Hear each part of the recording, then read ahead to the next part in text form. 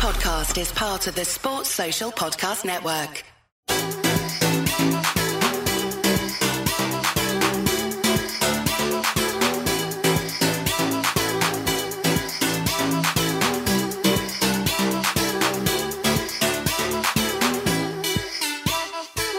Boom, we're on. Today's guest, we've got Daniel Cross. How are you, brother? I'm good. Good to be here. Great to have you on, bro. Mad story. Seen your story 3 years ago. It was all over the news, newspapers. You were on the media. You were doing the SES Who Dares Wins. Yeah.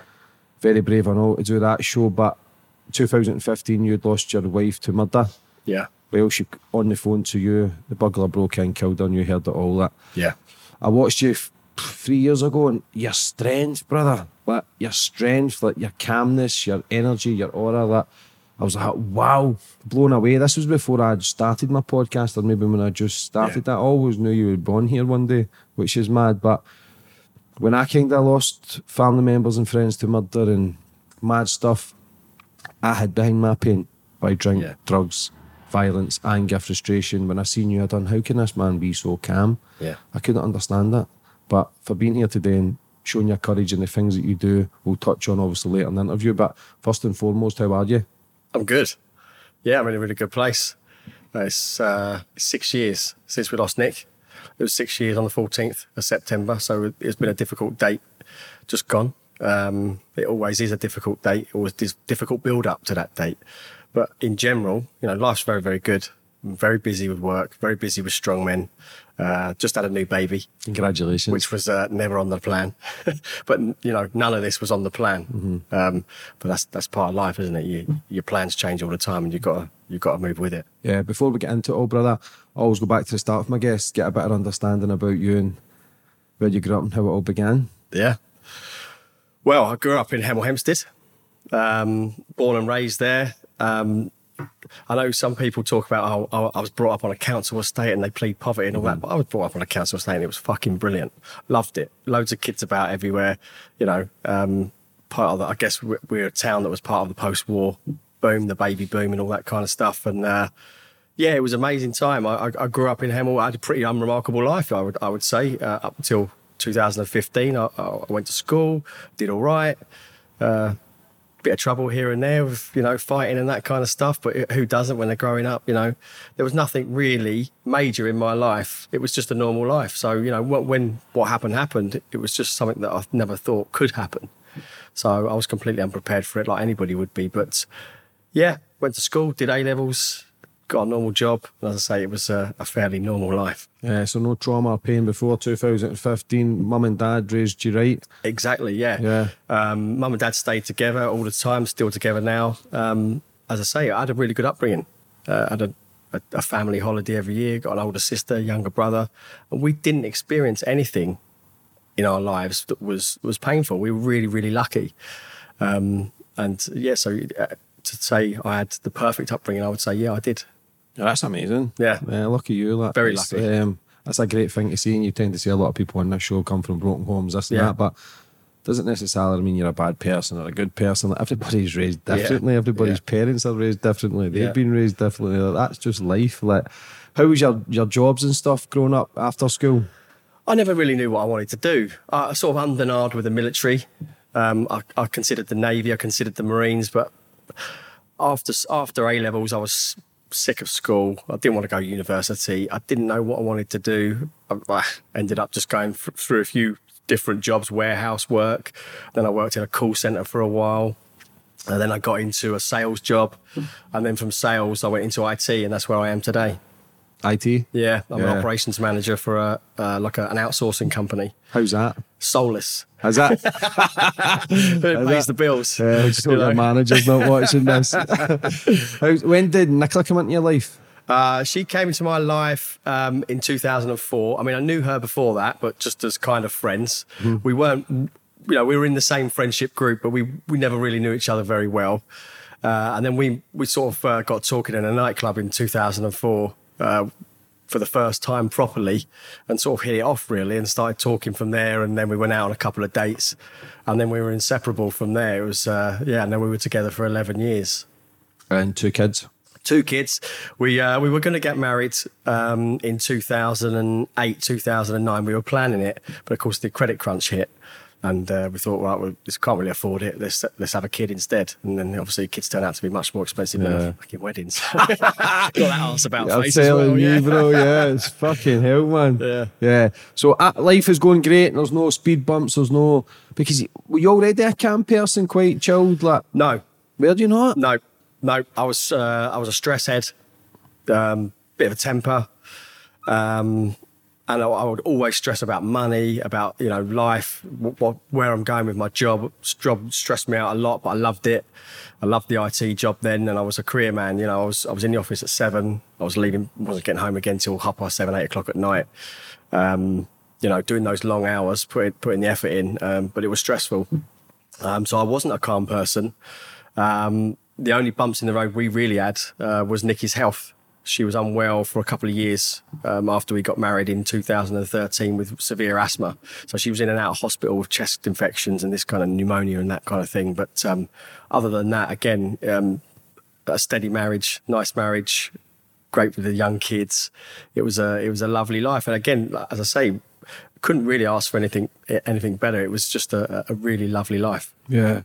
So does that put extra pressure on you, like when your missus isn't really feeling well or not well and you're working more? Or yeah, it does. The money problems come in, the stresses, anxiety. That's what causes all that. It's just anxiety is trying to provide for your family, be a man, and that's the difficult thing. That absolutely. I was very much sort of a victim to that. I need to keep up. What's the next thing? I want to be another level up in my career. I want the next level of money. I want to keep chasing it. I was always like that. And when I couldn't get it, I was impatient, and that would lead to stress as well. And then, as you say, I really wanted Nikki to be able to stay at home with the kids as much as she wanted to. We live in a world now where everyone really should get to choose what they want to do with their lives. And Nikki wanted to be a stay-at-home mum. She wanted to do that, and she wanted to bring the kids up until they went to school, and then she would go back to her career again. So we were on plan for that. We were on par. Stanley was going to had already started school. He was 6, and Isabella was moving towards nursery and school. So, yeah, it was going really well. And as I say, I would say we had the normal stresses of family life. Again, we were very lucky not to have anyone severely ill in the family, that kind of stuff. My dad had cancer, but we dealt with that. Just kept moving forward. Yeah, that's all you can do in life when the obstacles are there. That it's a mad experience, this journey. Like, I have interviewed so many different people, and all the stories are different, but in the same way they're all connected as well, for people who's been victims and for people who's caused harm on others. Like, I've sat with both sides of the coin, the people who hurt people and the people who've been hurt. Like, but when you break it all down, everyone ends up hurt. Yeah. Because as human beings, we shouldn't be seeing that stuff. We shouldn't be hearing that stuff. People in the army struggling with PTSD. Human beings should not be seeing that stuff, I believe, anyway. And it's just, in life, what I've realised in the people I interviewed is that bad shit happens. How do we deal with that? Yeah. And how you dealt with it, which we'll touch on, but I don't know how the fuck you got through that. Like, on the lead up to 2015, when you were at work and stuff, were you away working? What was it? Not a lot, no. So there was a restructure at work, and some new directors came in with new ideas, and like they always do. And one particular director, he was quite pushy, and he wanted us to go up to Hull, where the head office was, a company called Kingston Communications. And I was pushing back on it a little bit. It wasn't really my kind of thing to go and stay away from work, or from home, should I say. But he was quite pushy, so I thought, you know what? Shut him up. I'll agree to go up there for these couple of days, but it was just the normal work up to that weekend, up to that week. So on the day of, was it nighttime or daytime? So on the daytime, 14th of September, the day before, we had been to a music festival in London, just me and Nick, with some friends, and just had a great time. And then on the 14th, I set off for work about 4 a.m. to get up to Hull for the sort of start of the business day. So all the way through that day, I was in communication with Nick, because the kids were off school and nursery because they weren't well. She was still nursing a little bit of a hangover, but they were fine. Normal day, other than all staying at home together on a Monday. Yeah. So the kid who did this was 27, Polish guy, Is that correct? He was 23. 23, so a lot younger. Yeah. And there was no signs, nobody ever knew him or ever came across him. Or... No, he was a bit of a mystery, and you know, the investigation afterwards kind of proved that he'd come over to the UK in 2014. No previous mental health issues as far as anyone knew. Had a job in a warehouse locally and lived in a shared accommodation house. But as far as anyone knew, you know, he was just very, very quiet. Yeah. So when you got the phone call, Nick phoned you to say that somebody had broken into the house? Yeah, so it'd been a long day. I'd been working with this director till about 7 o'clock in the evening, and as I got back to the hotel with a group of the guys that I was working with, they were all like, right, let's go out for a few beers. I was like, I can't be arsed. I'm knackered. I'm going to go up to my room and have a phone call with the kids. So I phoned Nick about 7:30, and she said, yeah, everything's fine. Don't worry, you know, just relax, and I'll speak to you later on. So put the phone down, and I drifted off to sleep at about 8 o'clock, and I woke up at about 11:30 with the phone ringing, but it was on charge across the other side of the room, so I couldn't get to it. When I did get to it, there was a message from Nick on there saying, can you ring me as soon as you get this? So, yeah, no worries. I'll give you a call back, see what's going on. Thought there'd be a problem with one of the kids, you know, maybe not well or needs to go to urgent care, something like that. So I phoned her back, and the first thing she said was, there's been a bloke hanging around outside the house earlier. And don't get cross with me, but I called the police. I was like, well, why would I get cross with you? I said, you've done the right thing. I said, what was he doing? She said, well, he was kicking and punching our car. And when I opened the window, tell him to get lost, she said, he was talking about kids. She said, but I couldn't really understand him, what he was saying. So she said, I just phoned the police and they came. She said, but they were quite rude to me. She said, they kept saying, you know, what's he got to do with you? Why is he talking about your kids? She said, well, you know, it's partly why I'm worried. You know, he hasn't got anything to do with my kids. So the police had gone, but they hadn't come back to her to let her know what had happened. And she said, I'm a little bit worried because I can hear banging again. You know, I'm worried that he's come back. He's got the hump because I phoned the police on him and he's going to, you know, have a go at me or something. So I said, all right, look, phone the police, see what they did. So she said, all right. So she's gone onto the other phone, phoned the police, come back to me. She said, they don't really give a shit. They've let him go. So she said, I'm really worried now. I said, well, look, don't worry, don't panic. Mum and Dad are away. They're in Cyprus. Get the keys. They only live around the corner. Just drive the car, get the kids in there. Don't even get them dressed. Stay at my mum's for the night and I'll be back tomorrow. Okay, yeah, okay. And then she said to me, did you hear that? I was like, no, can't hear anything, only you. She said, there was a big loud bang. I said, no, didn't hear anything. She said, all right, I'm just going to go and check what it was. And then next thing you know, you know, she screamed there was someone in the house. And what's going through your mind at that time? You know, instantly, I think I screamed, you know, and I leapt out of bed because I heard Nicky actually say, you know, what do you want? Get out of my house. So I knew someone was in there. It wasn't like there's someone trying to get in. There's someone in there. So I grabbed the hotel phone and I dialed 999 and then it wouldn't work because obviously you have to dial 9 first. So I tried again, 9999. Got through to the local police. And I could hear Nicky on the phone, some screams and some like, you know, get away, you know, that kind of stuff and pushing. I could hear sort of a struggle going on. And while I was through to the police, I was trying to sort of relay information to them to say, look, I know you can see that I'm in Hull because obviously it goes through to the local place, but I need you to get me through to the force control room in Hertfordshire. I need you to get me through there because there's somebody in my house attacking my wife. And they just couldn't really understand what I was saying. As far as I remember, I was articulating it quite well. I was calm. I was like, get me through there now. Someone's attacking my wife. But as the call went on, I started to lose control a little bit because they weren't listening to me and I could hear what was going on the other line, which was horrendous. And then the woman came on the phone to me and said, I've managed to locate the Hertfordshire Police control room and they've actually got someone en route to your property now.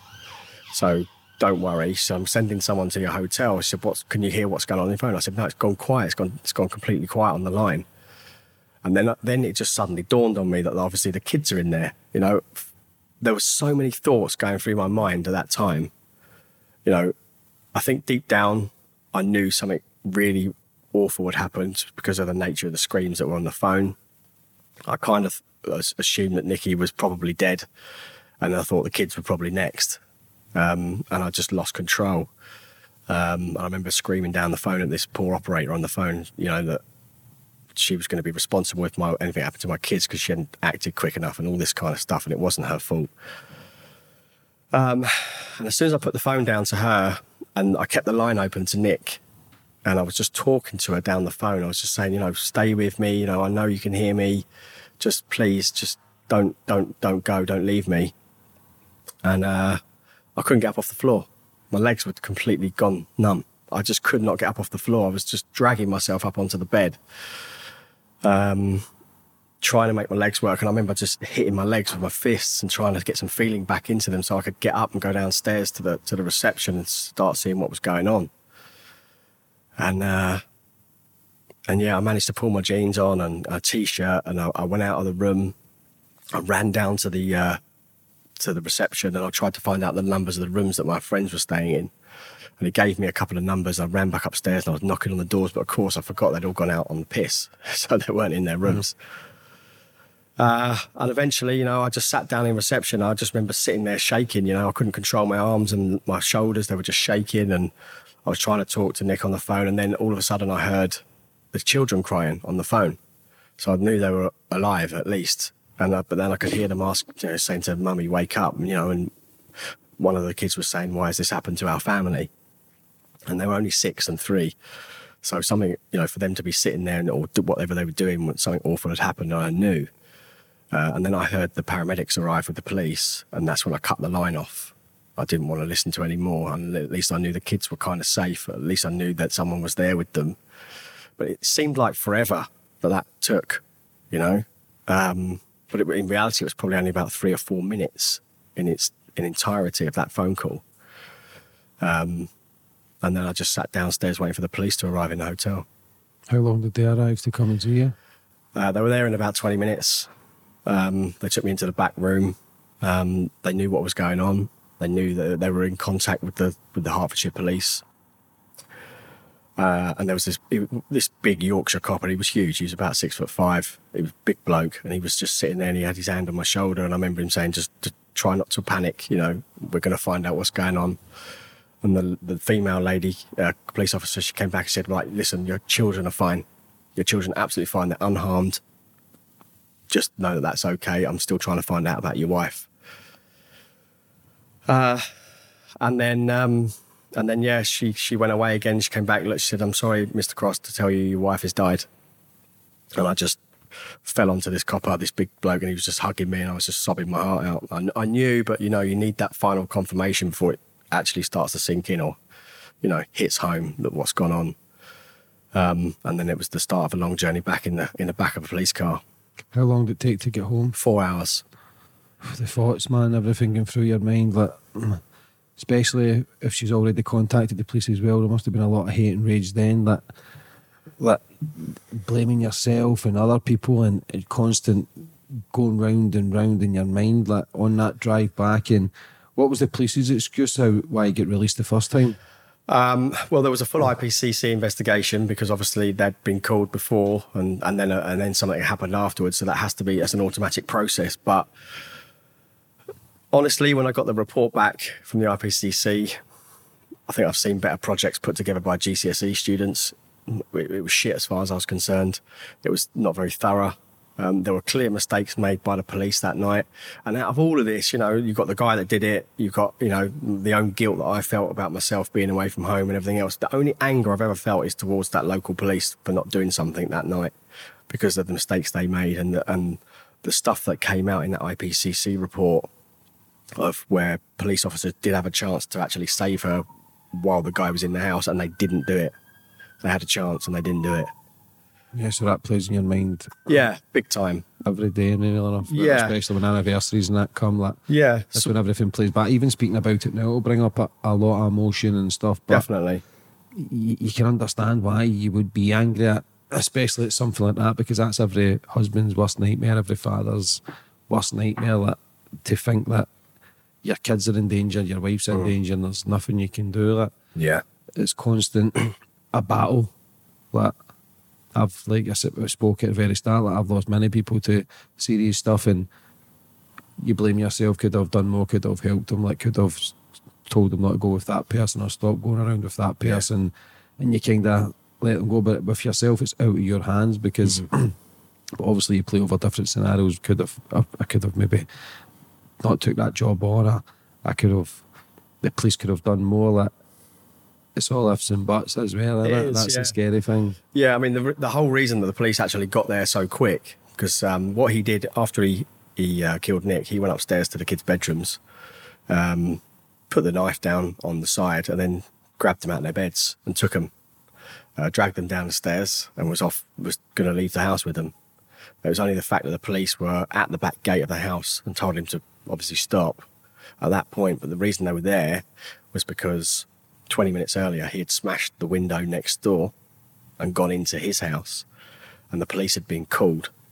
And so when he actually smashed our back window, our patio door, the police were already in the kitchen next door, and I heard the window go. And the police officer that was in the kitchen said that his thought process was, I don't want to go through the broken door that's already there and over the fence, which would be the quickest route, in case I cut myself on the broken glass. And I just thought, aren't you supposed to run towards the danger, not away from it? And that really stuck him, really grated on me that somebody had that chance to just go straight through that door. It's no more than 10 yards. And instead it went out the front door, out the front, could see Nicky banging on the bathroom window, screaming for help.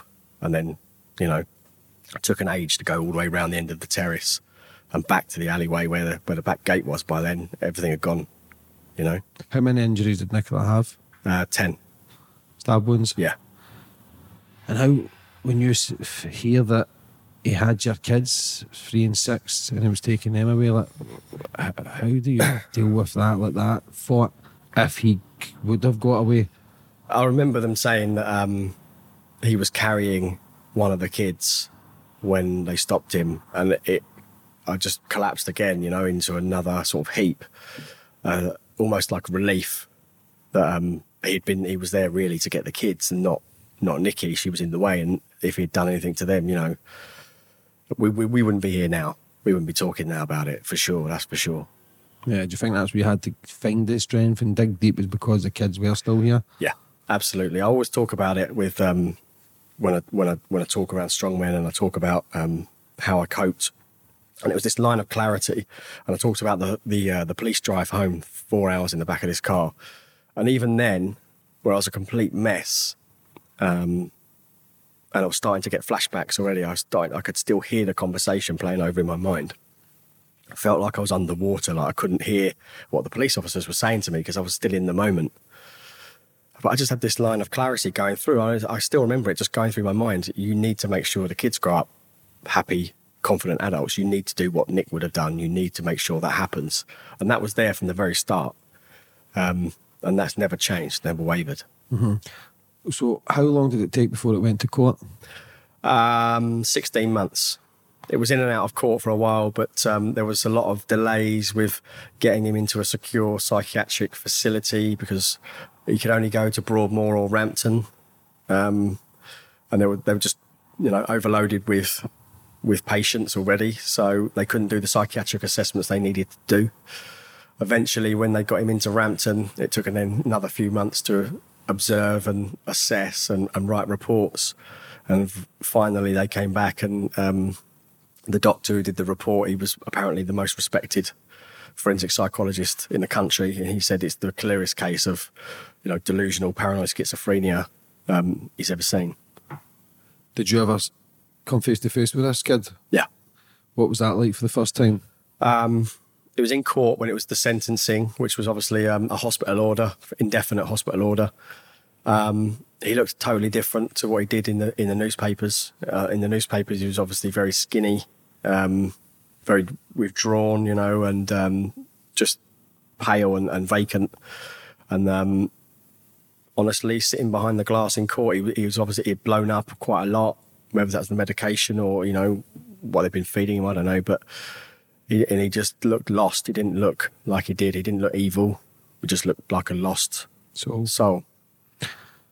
Yeah, fucking hell, bro. I can, sitting there and thinking that because was it manslaughter? He pled guilty. Is that correct? Guilty to manslaughter by diminished responsibility, yeah. But he could be out potentially 25 years. He could be out in 10. What? Yeah. So this is what got me as well. The forensic psychologist stood up in court and said if he responds to treatment, there's no reason why he couldn't be back in society in 10 years. And that really got me. Because, you know, although I wasn't angry at him, I've never felt an ounce of anger towards him, which is very, very strange. Why is that? I don't know whether it's the logic that sits in my brain with mental illness, and I just accept that he wasn't in control, and you have to accept that. No. I think that's what it is. But yeah, angry at the system, I think, as well. You know, that we come back to a bit that anger. It's at the system where if he does respond to treatment, he could be out, and then you have to make sure that there's restrictions in place as to where he can go afterwards, because I don't want the kids ever seeing him again. I don't want us ever see him again, because you don't know what might happen. That anger might come out. It might have been suppressed, you know. But so far, he's not responded to any treatment. He's still aware of the fairies, and it's 6 years.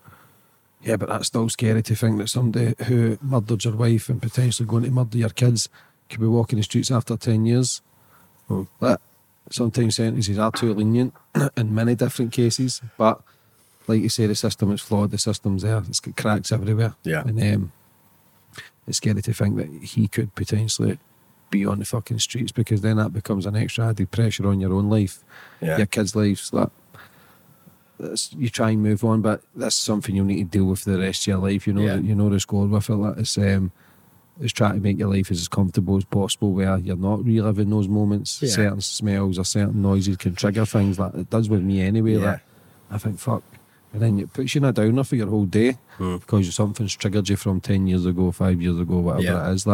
So we're going through the process of the court case and that, because that's an extra burden on yourself, because there's never any closure. Yeah. But when you got the sentence of manslaughter, and it had to serve, was it a minimum of 25 years though? No, it was. But then they it can't was change that. Just indefinite. Yeah, Indefinite. But they say 10 years, but potentially could be in there for the rest of his life Could be, anyway. yeah.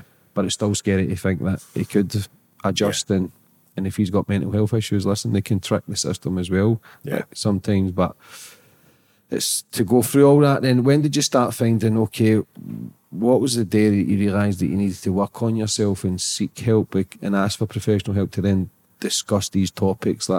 Because that ain't easy. No. Everybody goes through trauma, but nobody ever really addresses that to then. You've got to face it head on to heal, I believe. But for yourself, how fast? Because did you not move fast to go and get help straight away? No?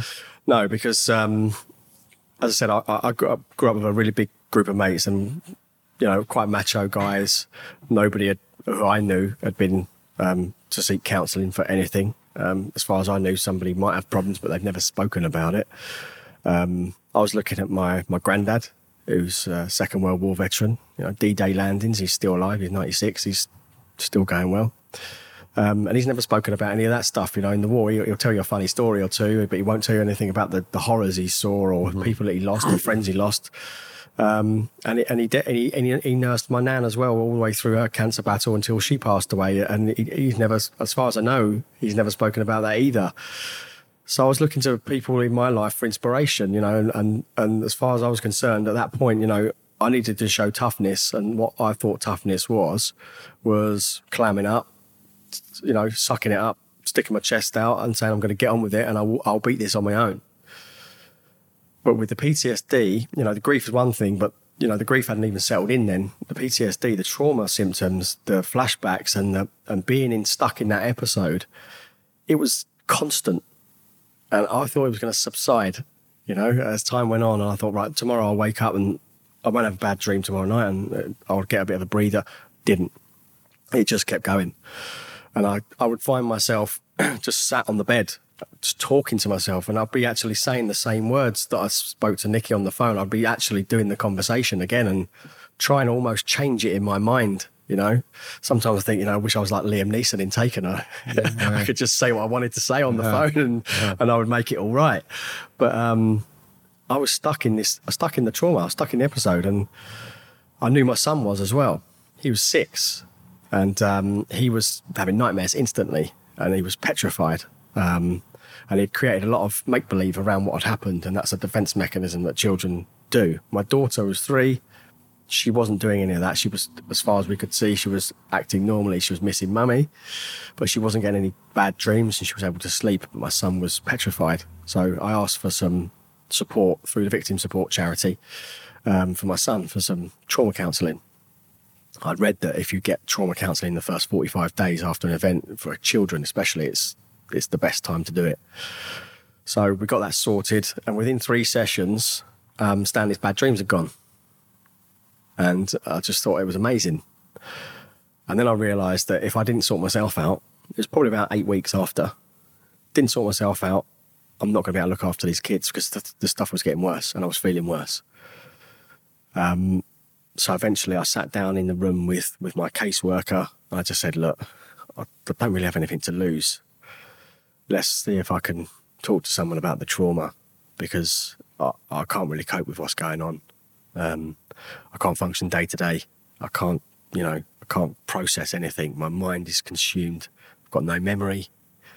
And so she said, yeah, okay, I think it's a good idea, and I'll arrange that for you straight away. That's the best decision I ever made. Unbelievable that to make that decision, especially when you're going through trauma. You can't think straight. You can't make decisions because you think you're fine. Yeah. For over 10 years I thought I was fine. And then I look back at old photos and how bloated I was and how depressed. And when you talk about lost souls, that's what I was, a lost soul. I couldn't handle the pain of losing my dad to leukemia, my uncles to murder, my best friend to suicide. And I hid behind the pain for years and years, brother. Yeah. I masked it with so much drugs and drink and anger and violence and women and all the bullshit of the day, because I was too much pride to ask for help. I had too much pride to come forward and say, like, I'm struggling. Yeah. I'm struggling. Now I'm in a good place. I still battle, but I tend to now reach out more and speak to people, say, look, I'm not really having a good day. And then we have a discussion, then half an hour later it's gone. I feel great. The pain is not there, because as soon as you open up, that's when you can learn to heal. That's when you can learn to adapt. Like, they say time's a healer, but it's not really true. Like, I believe as time goes on, the pain isn't as strong.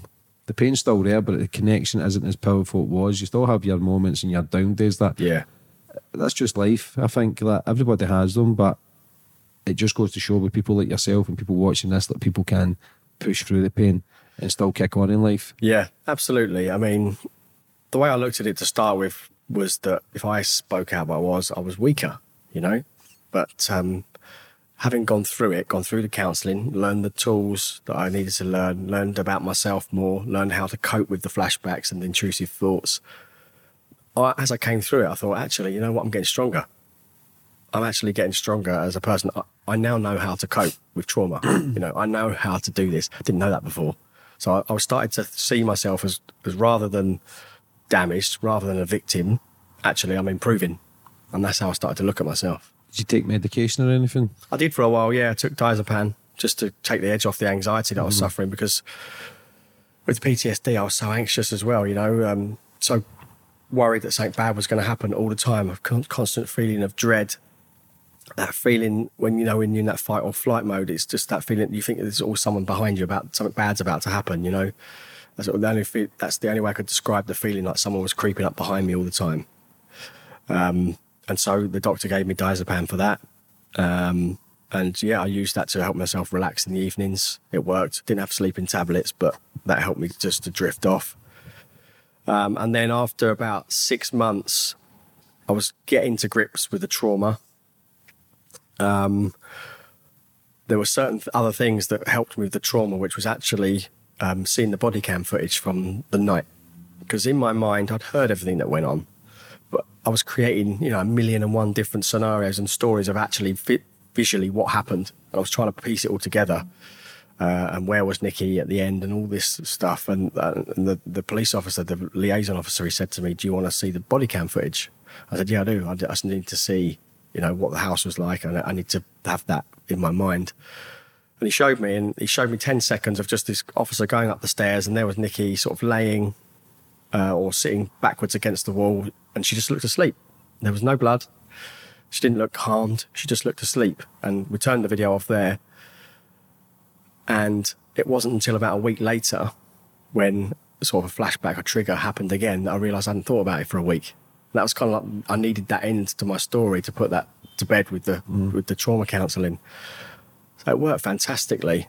But as that came to an end, I noticed how depressed I was. This is the grief coming in now. The trauma was subsiding and the real grief was allowed to come in, because until you've got rid of that, you can't process any of the other stuff that's going on in your mind.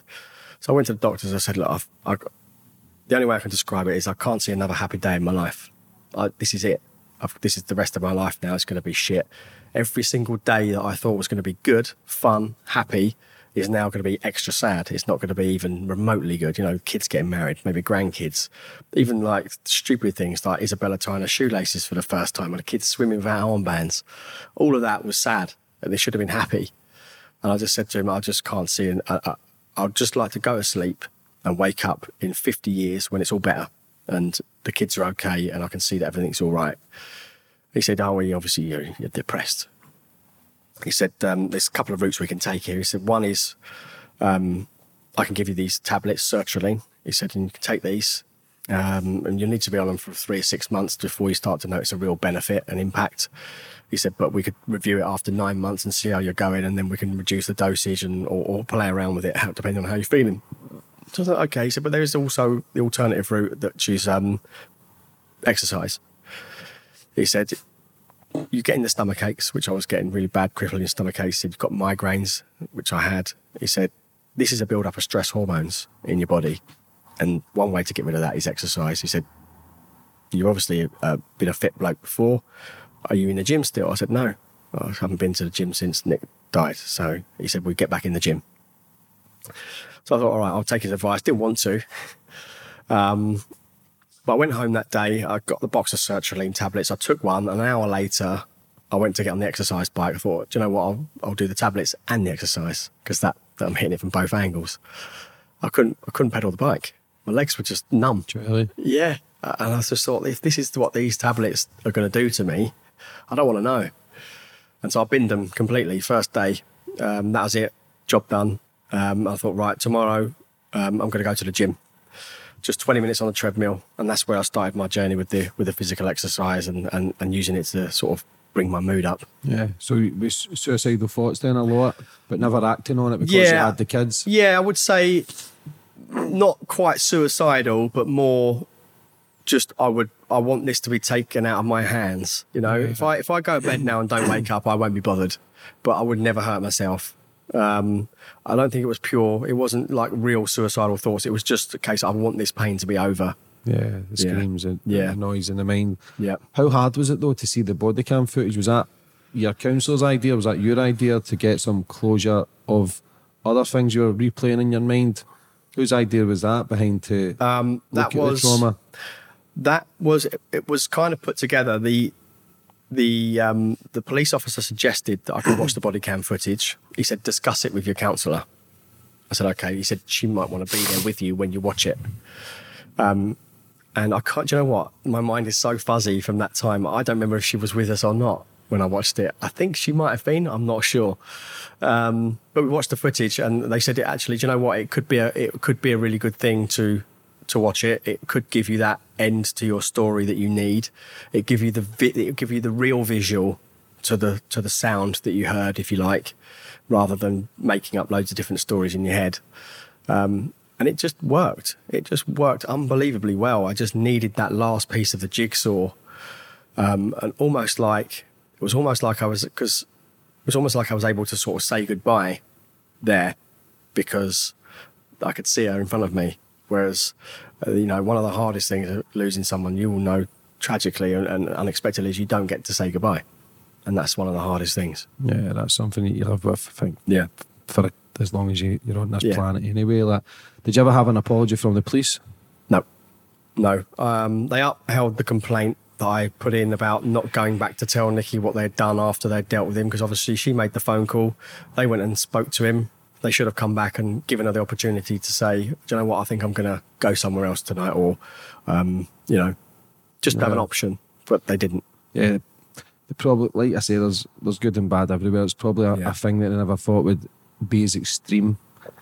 And that's why I've tried to tell myself, they didn't know that was going to happen. But, I argue with that constantly back and forth. Yeah, that's understandable though. Like you say, the people who have, the police officers that have came there, showed you the body cam, put your arm around you, that They're amazing. They're amazing. Do you know what I mean? Yeah. There's so many good coppers out there. There's so many bad, but they've probably thought in their mind it's not as extreme, and you're never going to see that, because to see that, it doesn't happen very often. It doesn't. It's just, does that play in your mind as well? Why me? Yeah, I think that's the question. The why is something that can never be asked, and that's something that the kids still struggle with. I've accepted that there is no why. You know, for me, that's been a long journey to accept, but I've accepted there is no why, just bad luck. But for the kids, they're still struggling with the why. Why was it our house? Why did he choose our house? Because he had been to sort of 4 or 5 other houses on the way to ours, knocking on doors and mumbling and asking for kids and, you know, all this kind of stuff. And people had phoned the police and mentioned that there was somebody in the area that was knocking on doors looking for kids. Did they have any previous? Nope, nothing. All that transpired was in the month leading up to it, his housemate said he'd been acting strange, hadn't been to work, just kind of locked himself in his room, been carving names of priests into his legs with a knife, swore blind that this Polish priest had been to see him at his house and told him that he was on some sort of mission.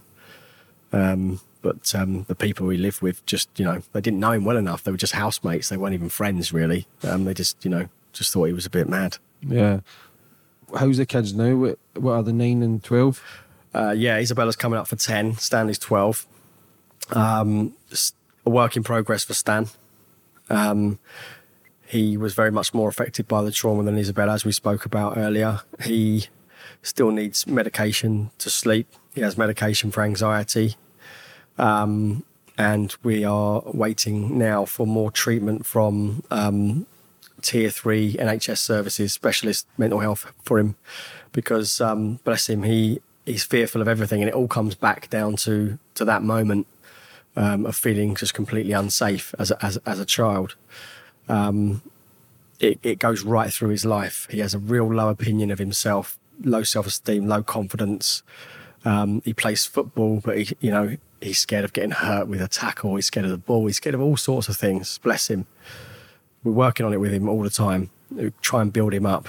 But I think, you know, the professionals that we're now with will get to help him and how he needs it, you know, as he moves into sort of adolescence and into an adult, because, you know, I want him to grow up being proud of himself for what he's coped with and what he's handled and what he's been through, rather than looking at himself as a victim and a failure, and which is how he looks at himself, which is really, really hard to see.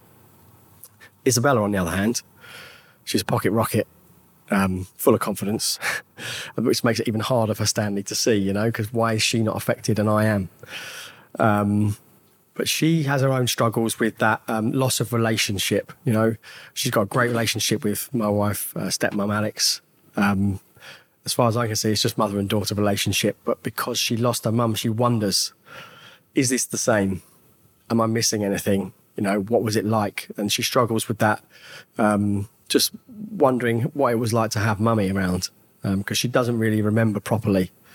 We've got memory books, we've got photos, all that kind of stuff. But the one thing she really clearly remembers black and white is the moment it happened. No way. Yep. But she remembers it without fear, without emotion. And that's just how it was at the time for her. It was there was not fear and there was not emotion. It was just happening. Yeah. And she can still remember it to this day.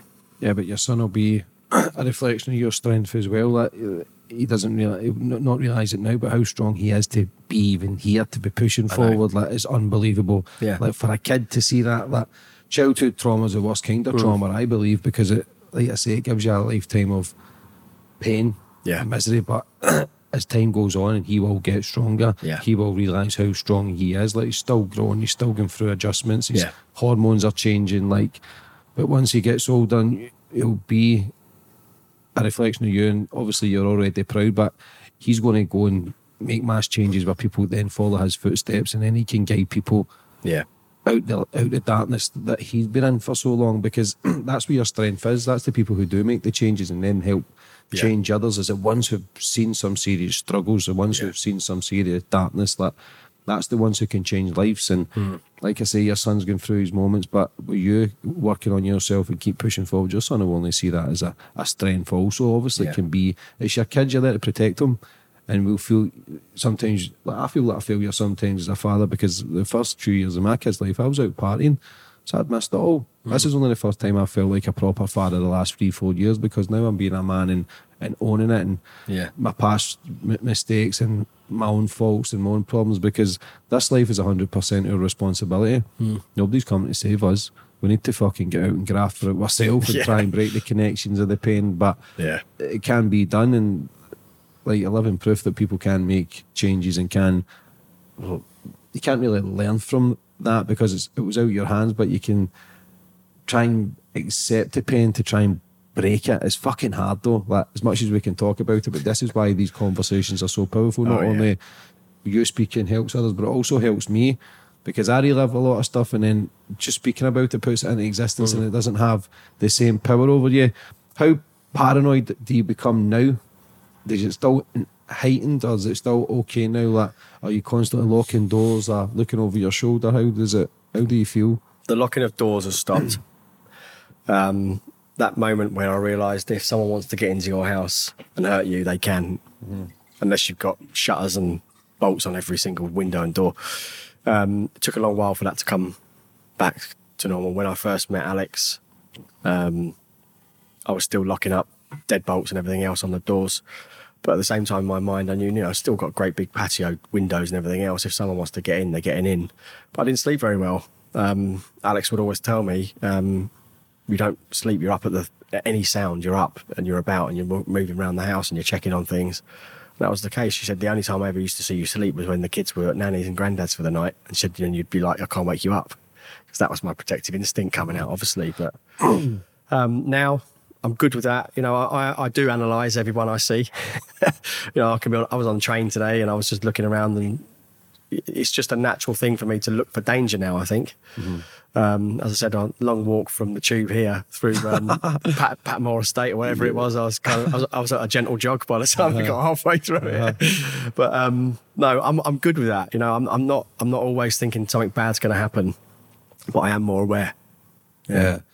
But you can never be too safe anyway, as you know, as time goes on. But it's good to be. But then again, where do you find the thin line of trying to let your kids be free without being too overprotective as well? But then again, if anything ever happened, God forbid, that then it's the fucking old emotions come back as well. That can we ever be too protective over our kids? I don't think we can. But yeah, I am too overprotective, where I want them able to trust me, but I just know how dark and bad the world can be as well. It's still a beautiful place. There's still amazing things happening.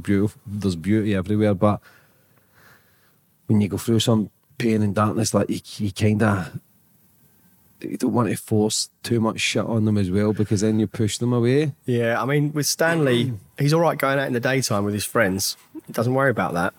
It's just, the evenings and being at home, and specifically in his bedroom, because that's where it obviously happened, not in this house, but it's at our last house. But I'm always encouraging him to go out more with his friends. I don't mind that. I'm quite happy to let him go off. He's got his phone, he can contact me. And then Isabella this week, she said, can I walk to school on my own now? She's like, coming up 10. I was like, no. Yeah. It's only like 300 yards across the road.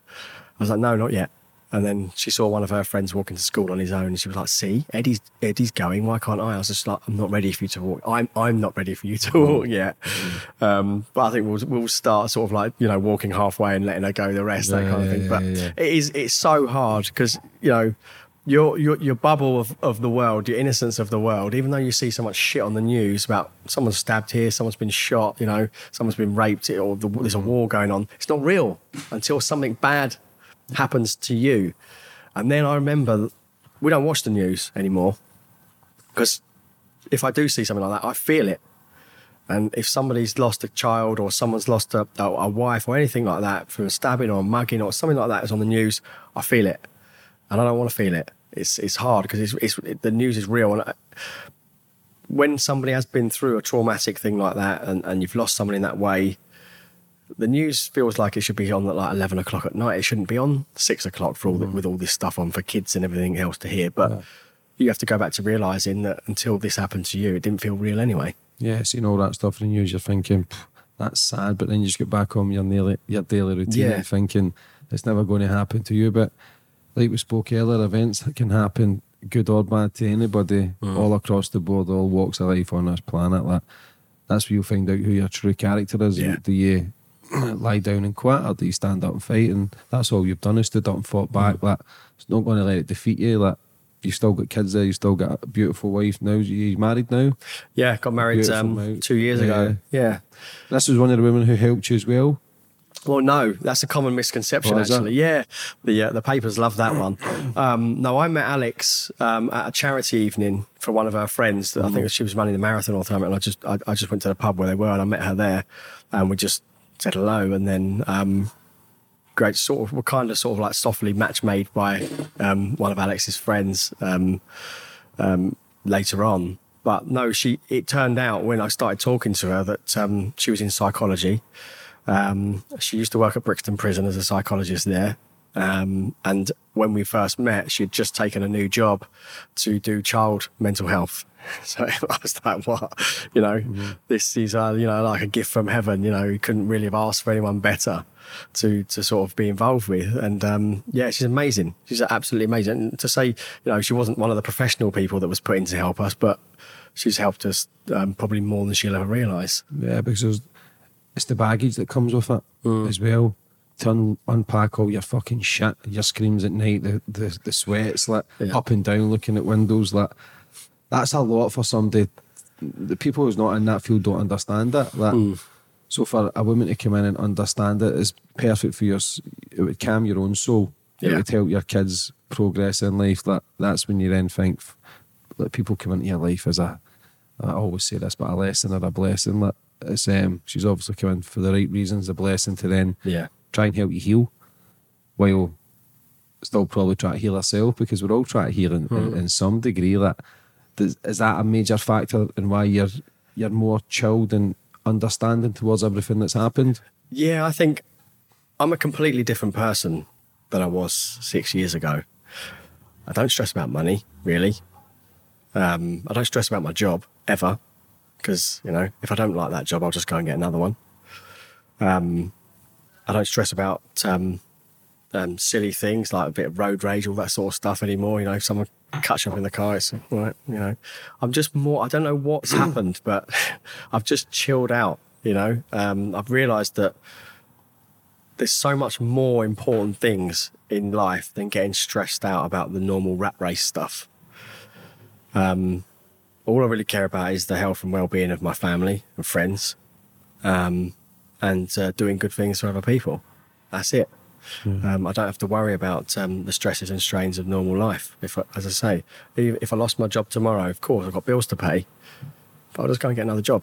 Yeah, that's the best way to see it. But you've also got to count your blessings, because a lot of people who I interview go through trauma, go the opposite route. Violence, revenge, hatred, hating on the world, fill it with drink, drugs. You've went the complete other side, where, do you know what, there's bad shit happens, catastrophes happen, I need to accept it. I need to move on and protect myself, protect my kids, protect my wife. Other people who I interview as well go the other way. They want more violence because they're so caught up in the trauma that they then give other people trauma and pain. It's mad how you're in control of your choices. Obviously with mental health sides, some people, like we spoke earlier, that kid with the mental health, his mind's gone, wired up differently, but majority of people are in control of their choices. They are in control of how they feel and what they do, and they can make the changes to then. Because if you're conditioned for so long to think something's normal, you've ingrained it in your brain where it has become normal, even though whether it's good or bad. It's just mad that we still don't understand the brain. We still don't. I've watched so many videos, I've read so many books to try and understand where the pain come from. My life is going great and I'm doing great things, but I still don't feel happy. I feel bursts of happiness when I've achieved a goal, but for maybe 10, 20 seconds, and then it goes away, and then I think, fuck. And then I get myself down because I think I should be more happy than what I really am. Is that not because maybe I'm not showing enough gratitude? I don't know. But because I'm always wanting more as well, I'm constantly trying to raise the bar to show and give my kids a bit of freedom that I never had as well. But I know it's all external stuff. It's all external noise, and I know everything is up here if I'm feeling good or bad. But it is life. We're still learning. We still kick on. Like when the SAS Who Dares Wins came across, and that's where I seen your story. And they're tough bastards who are talking to you. Like, these are stone cold killers who've seen trauma and pain, so they could probably relate to you in a lot. But you've seen them getting quite emotional, and these guys probably are trained not to show emotion. Like when you told your story, you seen like the shock factor. How did that come about for you? Well, it started off really with that journey from the doctor's office when he told me to get back in the gym. So I was set about, physical exercise, get myself back into a better place. And I just noticed, that those half an hour that I was in the gym, I was focused on what I was doing rather than focusing on the shit that was going on in my mind. And I just noticed those half an hour breaks I was getting here and there were obviously helping me through the day. So I put myself more and more into it, more and more into the physical exercise, and gradually felt better and better from it. And it helped, I would say, the physical activity, the gym, the running, the outdoor training was the main thing that helped me lift my mood out of the depression and helped me cope with the grief. And definitely made my body resilient to the stress that the emotions were putting on it. The headaches went, the stomach aches went, all the problems that I was getting physically, it was a manifestation of that emotional pain went. So I realised that the more fit I was, the more I could just deal with my mental stresses and it wouldn't impact my body. So I'd make myself healthier that way. And I've got to a point, I think it was not long after Nick died, actually, the first series of SAS Who Dares Wins went out on telly. And that was something I managed to get a little bit of a break from, where I was able to watch something I enjoyed. And in amongst the crap that was going on, I was able to enjoy what I saw. And I thought, this is right up my street. I love this sort of stuff. And Middleton obviously stood out. And I just thought it was fantastic. And then the second series came on a year later, and I saw Ephraim Bryanin on there, who talked about losing his son in Afghan.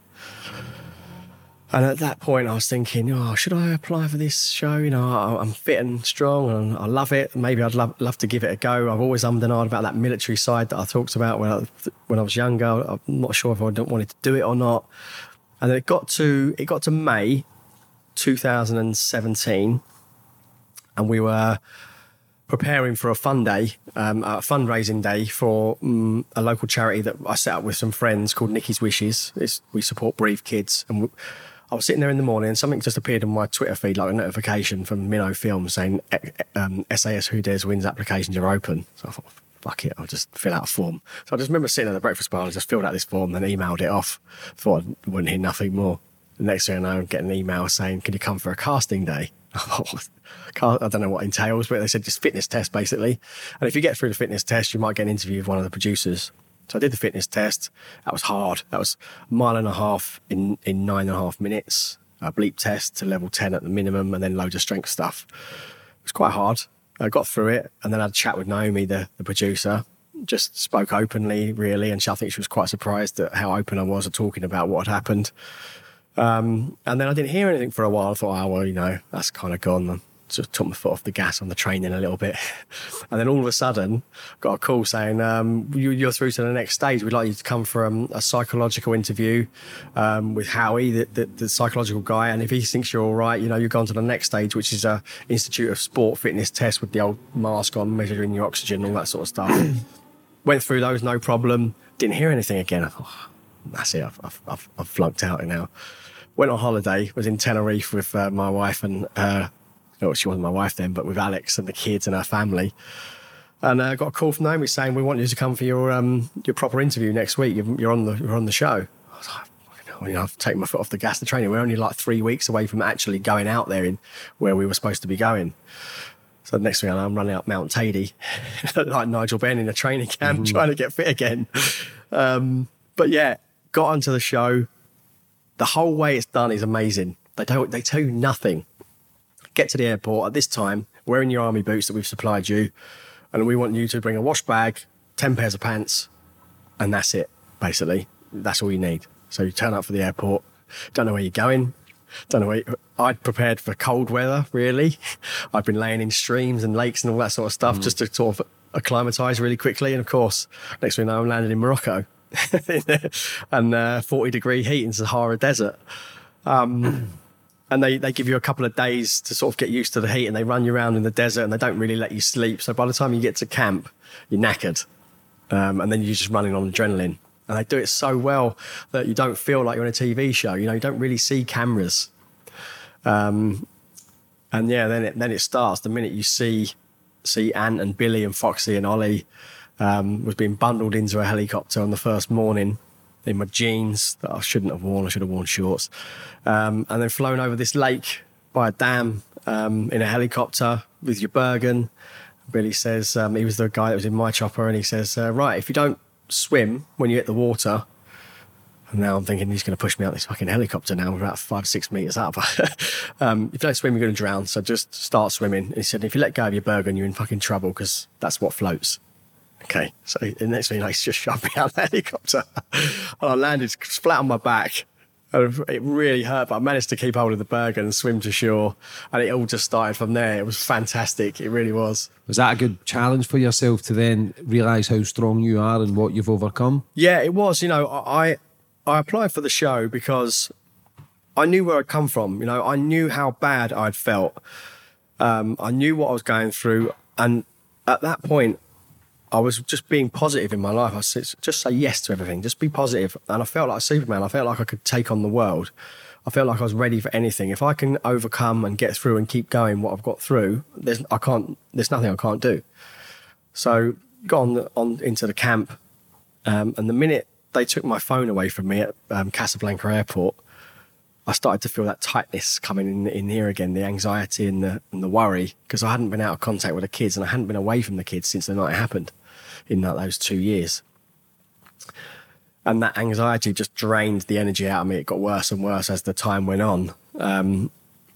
But I absolutely loved being in there. But being away from the family was hell. And when they said to me, your knee's too bad to carry on, you know, I probably could have pushed it and said, look, I'm not going anywhere. And they would have had to keep me in for a bit longer. But at that point, I needed to see the family. Mm-hmm. I was mentally, I wasn't as strong as I thought I was. Physically, I definitely wasn't as strong as I thought I was. Definitely not as young as I thought I was. I was the oldest guy left in that course. And it was a struggle, you know. I felt like I was back at the bottom rung again for a while. I wasn't as fit and strong as I thought I was. I wasn't as mentally tough as I thought I was because I was worried about the kids again. And rather than it knocking me back, I just took it as a lesson, you know. Yeah. But you can't think that, mate. You're one of the strongest guys I've ever came across, mate. And I genuinely mean that. Like, to even do that show just 2 years after what happened shows you your kind of character. You want to test yourself, push the boundaries and fight through that. It's weird that I've got a boxing fight coming up in a few days, and at sparring at the start and stuff, you're scared, and then when you do it, you kind of start enjoying it. You kind of start enjoying the pain, and that's a fucking mad experience, that, because you realise we ain't made of glass. Yeah, we are strong. Every individual's strong. Everybody is. Like, it's just life. Like, it's just we're all built strong. We're all built for comfort, but the brain can take you to places that you can't even imagine. Like, everybody is capable. Everybody's capable of change. Everybody's capable of raising the bar. Everybody's capable of fighting their fears and anxieties and depression. You're living proof that you've done it. You're still here to tell the tale. You've got a smile on your face. Yes, you've been through some dark times and trauma. Will that always be there? Of course, but will it be there as frequent? No, of course not, because you can have, I always say this as well, but if you have more bad days than good, then something needs to fucking change. You need to waken up and realise that you don't need to live there. You shouldn't be accepting that. Go get help. Ask for help. Like, go onto Google and search local areas that are willing to help you for free. Like, people can make the changes, but you need to want to change it. And like we touched on earlier, that this life's 100% your responsibility. We don't know what kind of curveballs is going to be through at us, but it's down to us how we react to it. And that's the special thing about it, that if people can realise that, you realise that at a very start of, because if you let that trauma go 1 or 2 years, fuck knows where you might have ended up, and that's a scary thought. But after the SES then, what were you doing? What was life like then? It was really good.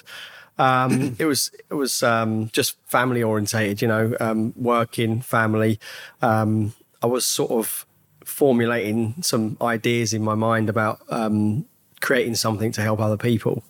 I'd done some volunteering with victim support to do peer support, just on the phone, talking to other people that had lost people by murder. Did a couple of days training with the victim support charity, where there was 6 other people in a room, all lost someone by murder, and we were doing that volunteer training. And I was dreading it. I was thinking, oh, I gotta go and be with these other people that have lost by murder. I don't know if they're like downbeat and stuff. I don't think I can handle it. And depressing kind of thing. do you know what? It was 2 of the most fun days. Everybody there was there, and the connection was instant because of the shared life experience. But we were talking about things, and we were just, what had happened to each other, and we were like, oh, Jesus Christ, that's terrible. That I wouldn't want yours over mine, kind of thing. And it was almost like the worst ever game of Top Trumps. Yeah. And we were all laughing about it, but it taught me that connection, and I was still formulating these ideas of what I wanted to do for men specifically, because there was that gap when I was looking for support. Loads of offers, but nothing that was attractive to me. I'd done the counselling, but I'd progressed now. I wanted something else, and I didn't want to just constantly sit in a room with a stranger and pour my heart out all the time. I'd done the trauma work, but it wasn't right for me for the grief. It wasn't right for the anxiety, as far as I was concerned, all the depression. But there was nothing else out there, not designed for men. It was all traditional type stuff, which we normally shy away from. We just don't like it. We don't go to the doctors, for fuck's sake. We won't even speak to anyone. So went on SAS, and that taught me like the brotherhood side of things, how quickly these military units obviously bond, and they don't know each other to start with, and you can see how tight they get. It's all about common goal in mind, and living together, washing, eating, all that sort of stuff, and being amongst other people. And that gave me the idea for like a retreat, for a bereavement retreat for men.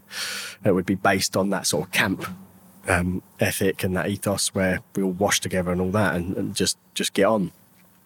So I approached Ollie. I put these ideas down on a bit of paper, and went to see Ollie from the show, Ollie Ollerton. And great guy. Yeah, and he said, yeah, I think it's a great idea. I think it's got legs. Let's have a chat. I'll speak to the guy that I do some business stuff with, and we'll work out a plan.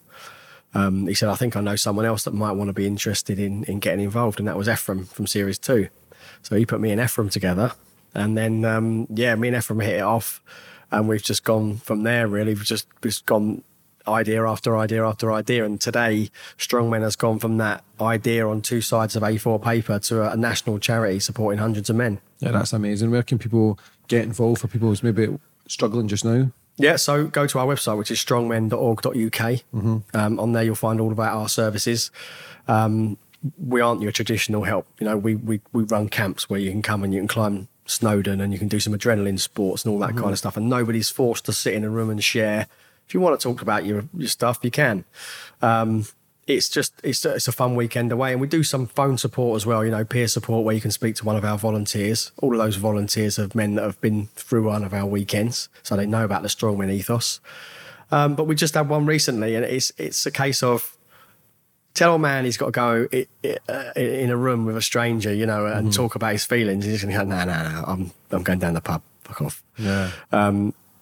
But you tell a guy he's going away for a weekend with a load of other blokes, they happen to have experienced bereavement like you, I'll go do a bit of that. And the talking just happens. Just naturally happens instantly. It organically starts from 5 minutes after they arrive at camp.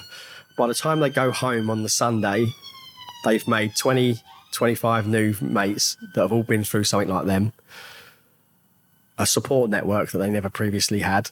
They've realised the benefits of actually talking about their problems. They've got some physical exercise. They've kick-started a healthier lifestyle if they weren't already. And they go on just growing after that. The impact of that weekend on the guys that we have is from life-changing to life-saving. It's amazing. Yeah, that's what it's all about. That's where the growth is. That's amazing. where the happiness is. Like helping other people is where you find your true blessing. And as human beings, we're all under the same sky. We all breathe the same air. We're so all disconnected with each other. And really, man, we should all be helping each other. We should all be loving each other and helping each other up. Human beings have got the potential to do that. Over 7 billion people in the world. It's scary to think that. Imagine everybody was on the same frequency and thought the same. But maybe one day, maybe not my lifetime, but guys like yourself putting these things in place and showing the world that you can come through pain. And that's where we talk about the darkness of the past, because then that shows you light. Like your son, he'll be leading this charity in 10 years himself. Like he'll have the younger generation. Like he's not alone. There's kids that have been through that sort of stuff as well at that age, and I believe your son will be at the forefront. He's just going through those stages of his life where we're learning and we're growing. We're still going through all our fucking madness. Like I still going through mine. I'm in a good place, but I still think, fuck me, man. Like I've still got so much to work on, and sometimes that can get you down as well. But that's just life. Yeah. See, in 2018 when you were coming out the SCS show, and then everything about your life was all over the news and newspapers because it was New UK headlines. Yeah. How was that to adapt to that? Because then everybody knew your story where you couldn't hide it anymore. Yeah, Did it's it difficult. Yeah. You know, one of those things that's really difficult, even in the early days, is that feeling of the spotlight. You don't want to go out your house because you think people are talking about you. Well, people are talking about you. You know, what's just happened in the neighbourhood is just unheard of. So I didn't want to leave the house. Being talked about was difficult. You'd see people that you kind of knew in the street, and if you were walking in their direction, you'd see them cross the road or turn around and walk the other way because they just don't know what to say to you. But yeah, when things were in the papers, it was difficult because it's really hard not to read the comments at the bottom of an article, you know. And some fuckers on those comments. You know, so but it didn't get me down too much. Being in the papers, I just thought was a bit weird. Why is it interesting to anybody? Even when me and Alex got engaged, that was in the newspaper. I just thought it's not really news. That gives more people a chance to comment on, you know, obviously he's moved on a bit quick and all that kind of stuff. Yeah. You shouldn't be happy. Shouldn't be happy, yeah. I guess it was difficult. I mean, I don't think, life as a celebrity must be extremely tough. And you understand now why these people that, you know, on these reality shows like Love Island and things, and they're suffering really badly with their mental health, is because, you know, their world is social media, and it can be an awful place. You can get so much good out of social media, but at the same time, it can be really bad, especially for people that are vulnerable and fragile. Yeah. So yeah, I can't imagine what it's like for them, because for me it was a bit of I just want it to go away now. I did the show. Really pleased I did the show. I just wanted to sort of like, I just want to get on with my life. Get back on your life. Social media, like, as a poison. I believe that's why suicide is at its all-time high, because we're competing with everyone's life. Like, we're seeing the good in all the photos and videos. We're not seeing the struggles. No. Don't see the battles. I try and be honest as I can be when I do my videos and stuff. Like, not feeling good today, but I need to soldier on. I'm in control, push myself through. Like, some people, when they're feeling like shit, to stay in bed, but getting up and going to the gym for that hour instead of staying in your bed, you'll feel better. Staying in your bed will make you even more tired. Like, we're living in a world where people think, why have they got anxiety? But if they're drinking, taking drugs, eating bad foods, on social media all day, watching crap TV, drinking coffee, smoking, fuck me, that I've just ringed off 7-8 different things there. They're telling me that we're just caught up in this fake world sometimes, where we forget our true purpose and what's really important. Like, I don't have the answers to it all, you don't have the answers, but we're trying. And was there stages of your life when you're like, I'm the guy who laugh at a funeral. I'll go to a funeral and laugh. It's because I'm nervous. It's because I'm broken. It's because I'm sad. But when you go through sort of trauma and pain, but you think to yourself, I don't have the right to be happy sometimes. And that's a negative that kicks in, that I shouldn't be happy because I've been through too much shit, so I can't laugh or I can't joke. But then there comes a time you think, the people who I've lost, their whole life would have been to see me happy, to see me smile, to see me joke around what I always do. Because that can be the difficult thing of going through trauma. You don't think you deserve to be happy anymore. And that's the worst thing you can fucking think. Absolutely. I mean, I remember feeling worried about what other people would think if they saw me happy. Like you say, maybe I shouldn't be happy. Certainly don't feel like I'm worthy of being happy for a long time. You know, for me, I was part of the reason why Nikki died. I wasn't there to protect my family. It took me a long time to get through that guilt. I still feel partly responsible for it, but you know, it's not a massive part of me anymore. But yeah, I say this to people a lot, and some of the guys that I help through our charity, we always talk about it's okay not to be okay, but it's also okay to be okay. You know, once you're on recovery, and you're positive and you're getting on with your life, it's all right to be happy. You're allowed. Don't beat yourself up about it, because I did. You know, I felt guilty about being happy again. As you say, I didn't feel like I should be after what I've been through. Am I allowed to be happy again? But I put a lot of that down to the support I've received from my friends and my family. My mates are just the best mates on the planet. I've grown up with most of them pretty much since junior school. We're a very good bunch, tight bunch. And they just wrapped their arms around me from the start. And they gave me the confidence to make decisions and not question anything, and tell me I was doing a good job all the time. Even when I thought I'm failing, I'm sinking, I'm drowning, they were always telling me, you're doing amazing. What you are actually getting through day by day, and what you're doing with the kids is simply amazing. So they kept giving me confidence, and same with my family. And it was through that, I think, that I gained the confidence back in myself, because that goes after you lose someone in that way. I was completely unconfident anymore. It gradually came back, and I then started to not worry what other people thought, strangers. So what if they think I shouldn't be happy? So what if they think I'm moving forward too quickly in my life? The only people I really care about, and the ones I really care about, my friends and my family who have been here since day dot, and the ones that have cared for me, they all think I'm doing great. They're giving me the confidence to keep going. And so that's what I held on to. I stopped worrying about the wider population, when actually most people are happy to see you move forward. Most people are, you know, genuinely happy for you and want that for you. Sometimes I think it's that paranoia creeping back in again. You just assume sometimes the worst of what people think. But do you know what? Most of the time I found the best in human nature. Guys that I never got on with previously in my town, you know, that would have run-ins with as a teenager and early 20s, that kind of stuff. Just other groups of mates that we didn't really get on with.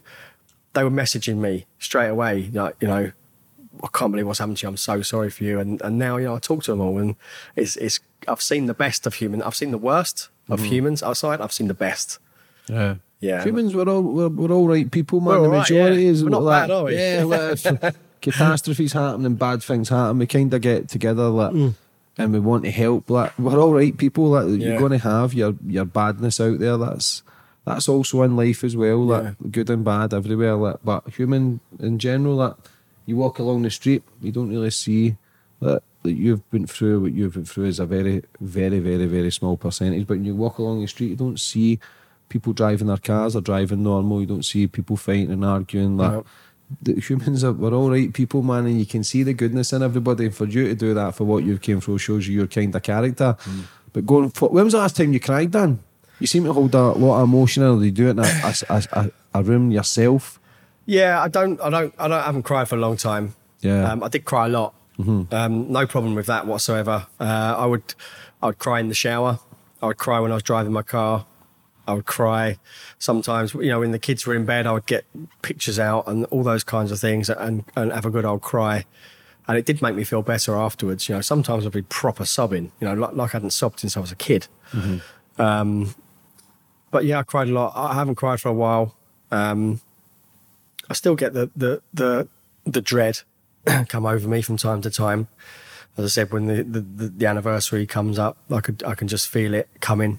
As you get out of August and sort of towards September, middle of September, yeah, the dread is there, and you just can't stop it. No matter how much you feel like you're prepared for it every year, you're not.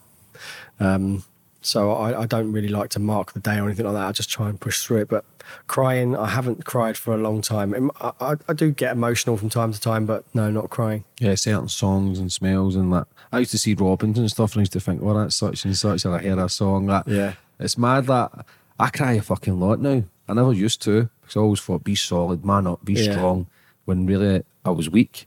Now I feel a bit more strong. I don't do it in front of everybody. Yeah. But certain songs will trigger it. Now, if I'm doing good, I kind of get emotional, because you know yourself that it's not just the anniversary you're losing the person. It's also birthdays, fucking Christmases, or whatever that is. That it's just life, man. But for what you've come through and sitting here and smiling and being as strong as you can be to show others that you can push through the pain is an inspiration. I genuinely mean that, brother. But going forward for the future, Dan, what's the plans then? Plans are to grow Strongmen to a point where it is recognised alongside some of the biggest charities out there. there's a real need for it. You know, men do need services specifically for themselves, the same way women do, and other groups that need services for themselves. We talk about suicide. The male suicide rate is obviously still going up. Yet there's still but there's loads of campaigns about now encouraging men to talk, encouraging men to do this, encouraging people to check in on their friends. But when we look at it, the only way I can see the reason it's still going up is, one of the reasons is the support services on the back of those campaigns are still the same old traditional support services that men shy away from. So let's put some meat on the bones behind these campaigns and put some proper services together that actually men will go towards rather than shy away from. And Strongmen needs to be one of them. Yeah. And I think going forward, next 3 to 5 years, I'll be disappointed if Strongmen's not right up there alongside some of the other big bereavement charities in the UK. Yeah, it will be. We will leave all the links in the description. But for anybody that's watching, Dan, that's maybe going through their own bit of darkness now and trauma, what advice would you have for them? If you haven't already told someone, tell someone. The first step to healing is admitting it to yourself and then admitting it to a friend or a doctor or somebody else that can help you. Don't keep it to yourself. It's not a strength. That's the weakness. Putting your hand up and saying you need support, knowing your limits, knowing when you need to get help, that's a strength, and you'll get stronger from it. Yeah, I love that, brother. Would you like to finish up on anything else, Dan? Anything else you need promoting or get out there? No, I think that's it. You know, the charity's the main thing for me. Strongmen, it's all about that now. The 9 to 5 job will just tick along as it is, and then one day maybe we'll be able to do Strongmen full time. Yeah, next year that'll happen, brother. I can guarantee that. But for coming on today and telling your story, and honestly, brother, it's an inspiration, man. It's great to meet you, mate. And I look forward to see what you do for the future, but I'll make sure all the links in the description, because I know a lot of people message me every day and struggle at. I ain't a counsellor, I ain't a doctor. I can only talk from my own experiences, how I've changed, and I'm still learning as I go. I still make mistakes. I'm still human, brother. But for coming on today, you're a great man, great character, and I look forward to seeing what you do for the future, brother. God bless you. Thank you very much. Cheers, bro.